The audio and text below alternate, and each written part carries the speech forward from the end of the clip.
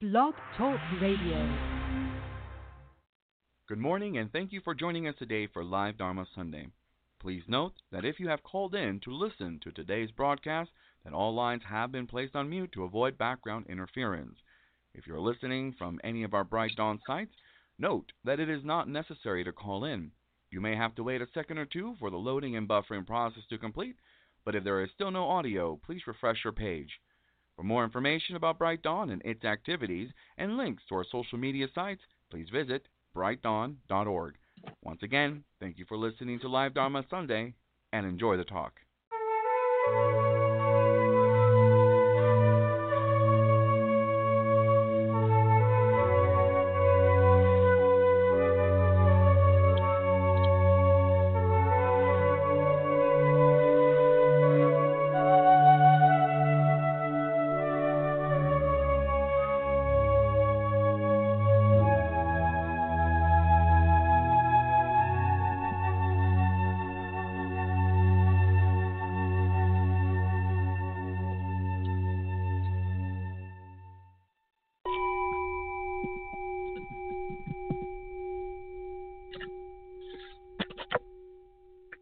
Good morning and welcome everyone to Live Dharma Sunday for January 19th, 2020. Koyo Kubose here. So very, very glad you joined us. Well, we spend a lot of time on our computers, go online, and what a wealth of information and communication, expression of ourselves. And sometimes we get notices of so-and-so posted something, apparently we clicked on being friends, and so we get notifications when they add something to their online presence. And one of our lay ministers, I received a notice like that, and so I just went to see what he was up to, and in addition to a lot of other content of his online presence, he included interspersed quotes that he liked. A lot of nice images of food. When you really get hungry when you see these really scrumptious photos of different food dishes. And I guess that's very common nowadays. You're at a restaurant and you order something, the food comes and, your eyes light up and you take your phone out and, and that's good. But I thought for my introductory remarks today, I just wanted to share two or three quotes that I thought were kind of, were motivating, and I printed them out. One of them was about letting go, and it says, because we always hear this phrase, let go, Buddha's teaching of non-attachment, I guess, huh? Letting go, let go, okay? But the quote was that, no, you can't just simply let go. It doesn't work like that, okay? In order to let go, the Buddha, the Dharma teachings tell us that letting go can only come when we develop wisdom. We have to emphasize the wisdom aspect, right understanding. Okay? You can't just simply say, let go. Oh, you're hanging on, you got to let go. Okay? Is that you have to endeavor to deepen your right understanding. Okay? What does right understanding mean? Well, there we go.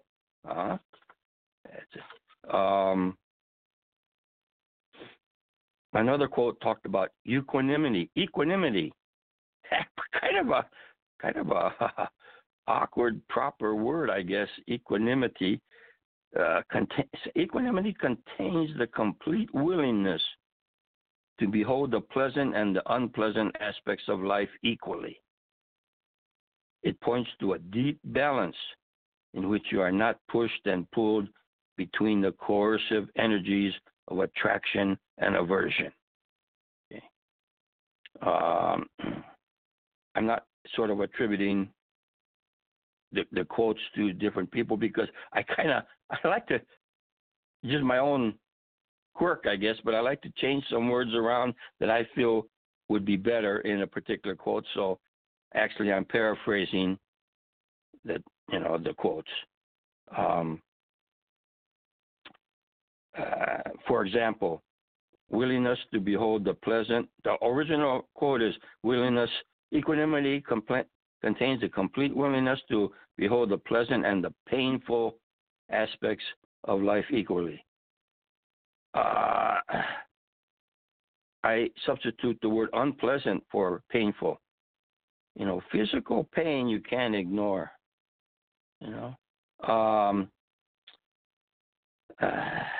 That's physical. Okay. Also, the last line where it says and where you're not pushed and pulled between the coercive energies of desire and aversion. And I substituted attraction for desire. I just think it's more nuanced that way. Things that we're attracted to, not that necessarily we desire in the sense of a willful action that I want that. Okay? But there's some things that we, knowingly or unknowingly, consciously or unconsciously, we're attracted to. We're not necessarily conscious of it. Whereas when you use the word desire, I think we're more conscious of, I want that. Okay? But there are a lot of things that we're influenced toward or against that we might not be completely aware of. So it's a more broader statement. But the thing I wanted to mention is a deep balance. Okay? I guess that's, is that the middle way in Buddhism? Maybe. Okay? Just as the classic story in the Buddhist literature about when when Siddhartha Gautama, I don't know exactly, but I'm just talking loosely. If he's sitting under the Bodhi tree and he hears a lute being played by someone that's on the passing boat near the Ganges, on the Ganges River. Okay, playing the strings. The lute, I'm not sure exactly how many strings a lute has, but okay, it occurs to Siddhartha that the string has to be just right. If it's too loose, you're not going to get any sound. And if it's too tight, it'll break. Huh? So to function optimally, the tension or the tightness of the string has to be just right. What does that just right mean? Huh? Kind of like a deep balance, kind of like a middle way. Okay? And this is a very tricky thing because in the Eightfold Path we have, right meditation, right thought, right action, right speech. What does right mean? That's a loaded term in our dualistic framework. Huh? Right? Immediately we say, that's the opposite of wrong.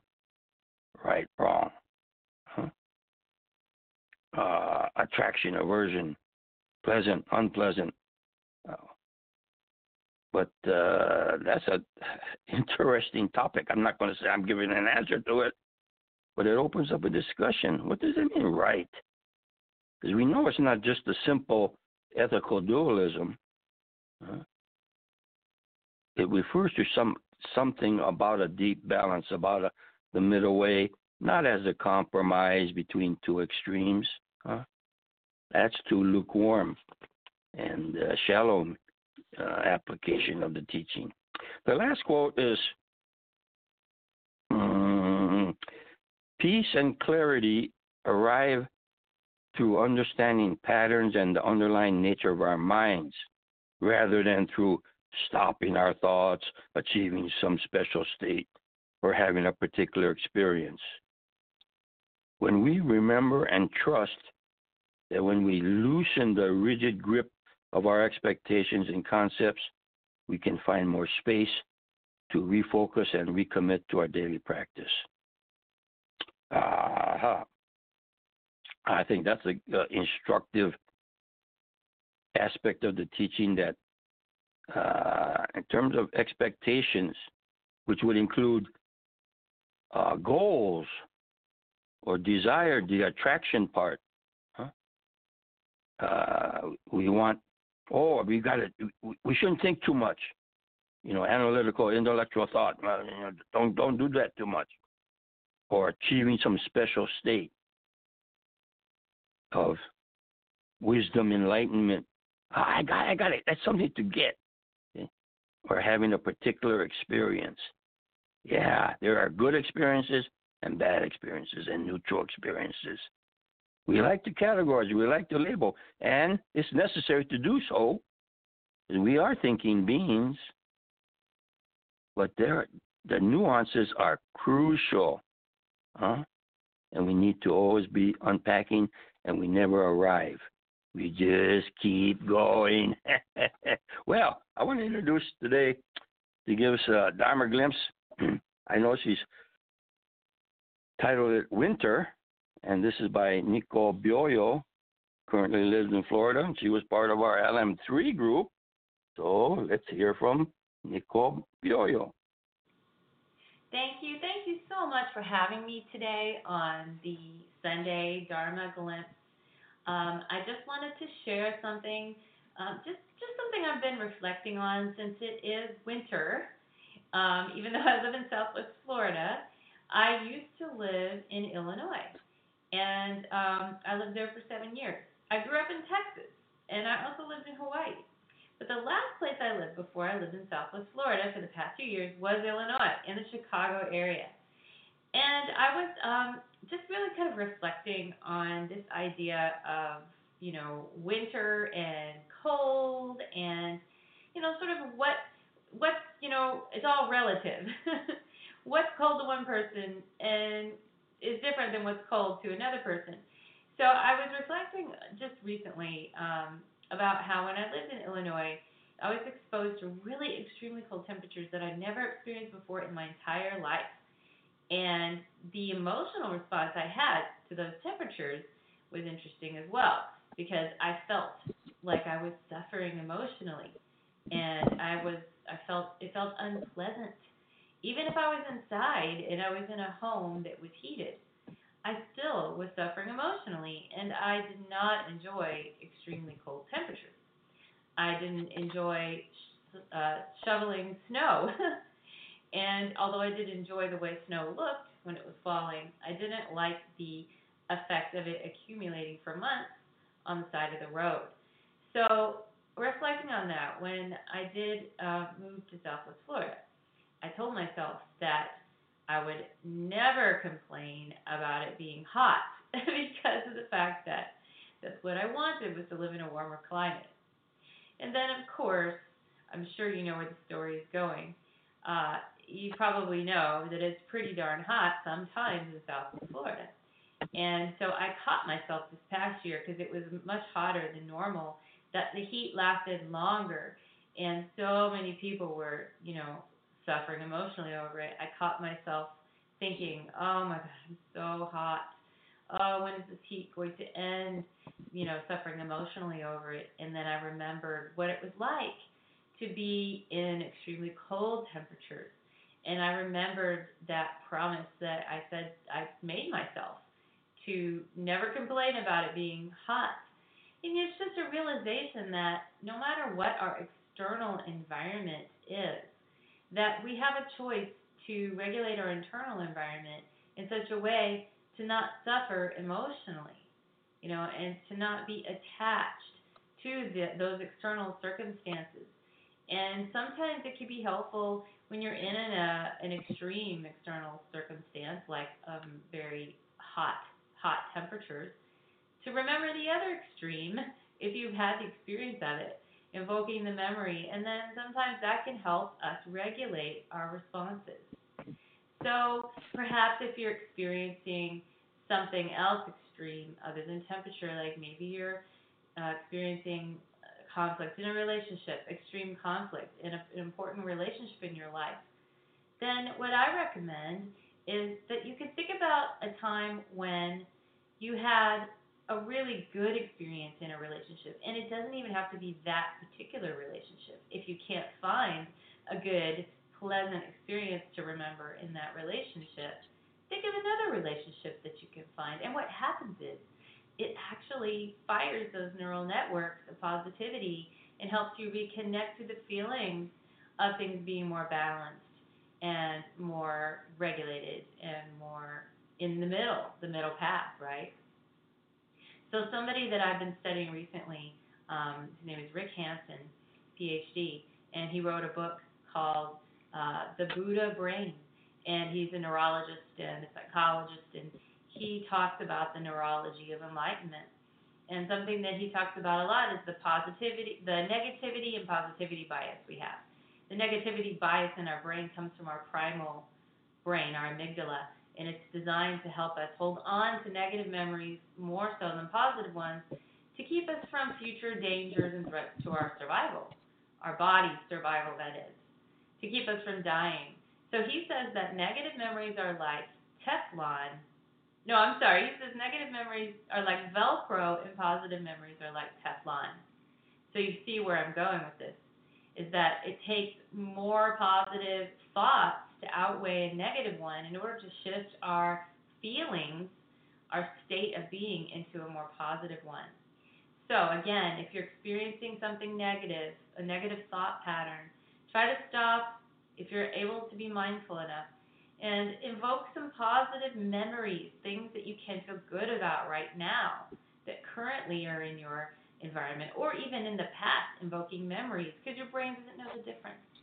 And stay in that space as long as you can. Really, really soak in it and see the difference. I hope this has been really helpful to you, and I wish you all a beautiful day. Thank you for having me in Oneness. Thank you very much. Oh boy, weather, huh? What a ubiquitous, universal topic of conversation. Huh? It's the best social lubricant there is when you meet anybody, strangers or good friends. When you first meet, you say, hey, oh, you know, well, hey, you start talking about the weather, okay? And I think especially if you do live in a place where the climate does have the extremes in summer and winter, and it's such an easy, accessible topic of conversation, huh?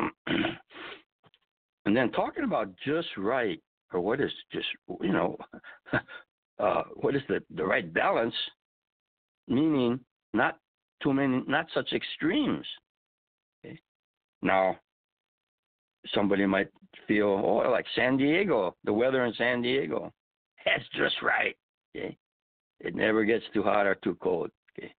But for some, maybe said, well, that gets kind of boring. Maybe you should be like some other climates. I know when we lived in North Carolina, we got the seasons, and that was nice. But it wasn't severe. It wasn't really hot and humid, but summer was pretty hot. And we did get snow occasionally, several times in the winter. Okay? But it wasn't extreme cold. Okay? Now, I think there is a good point being made about negative bias, something that has a biological aspect in our fear of new things. Okay? We have to assess it. Is it a danger or not? Okay? And it's kind of a nice wordplay when you talk about Velcro or Teflon, you know. And we do maybe don't pay as much attention or consider when something's pleasant. We say, aha, and we, experience it. Whereas something is negative, we say, hey, how can I get rid of this? How can I deal with this? And this is a very basic about how human nature is, how our mind works, how we get conditioned about ways. Okay? I know that my father, I don't know if it's original to him or not, but he used to have a quote: when you're hot, be hot. When you're cold, be cold. And, you know, the naturalness of, well, when it rains, you get wet. I remember sometimes trying to play with this whole topic in my own mind. And I go out to get the morning paper, and you just go down the steps and you go about 5-10 feet and you get the morning paper and you go back in. Even in winter, you don't need to put a coat on because you sort of know that it's not going to last long, only so many seconds. Okay? But experiencing the cold in that kind of condition versus when you're lost in the woods and it gets cold, you don't know that you can have comfort in the next moment. Well, the present moment is the same thing. You're experiencing that cold. But the context, your mental context, really makes a big impact or influence on your pleasant or unpleasant, how you label that present moment. Okay? We have the conditioning, perhaps we might call it, that, oh, you shouldn't get wet well, when it's raining. Whoa, you want an umbrella, you want a raincoat. How about if you say, well, what's wrong with getting wet? Why is getting wet an unpleasant experience? Well, think about it. Now, supposing it's raining and you see it as a positive thing. You say, hey, it's raining. This is an opportunity to get wet. And you go outside, okay, let's say it's in the summertime, and it's raining and you get all wet and you're dancing around in the rain. Then you come in and dry off, change your clothes. Hey, that was great. And I suppose we could analyze it from all kind of ways. You could say, well, usually you got some business that the weather is interfering with. Okay. But again, this idea of our mental expectation, context, whatever. If it's cold, whoa, we're already shivering.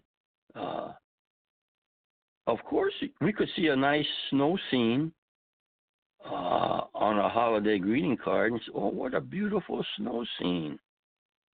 So we could, that shows us there's a lot of flexibility in how we want to influence the relative nature of reality or the weather. Supposing you're walking from your car to the building at your workplace, and again, it's cold, and you might be shivering, and you might start walk fast, and you say, oh, I got to get from my warm car to the warm building.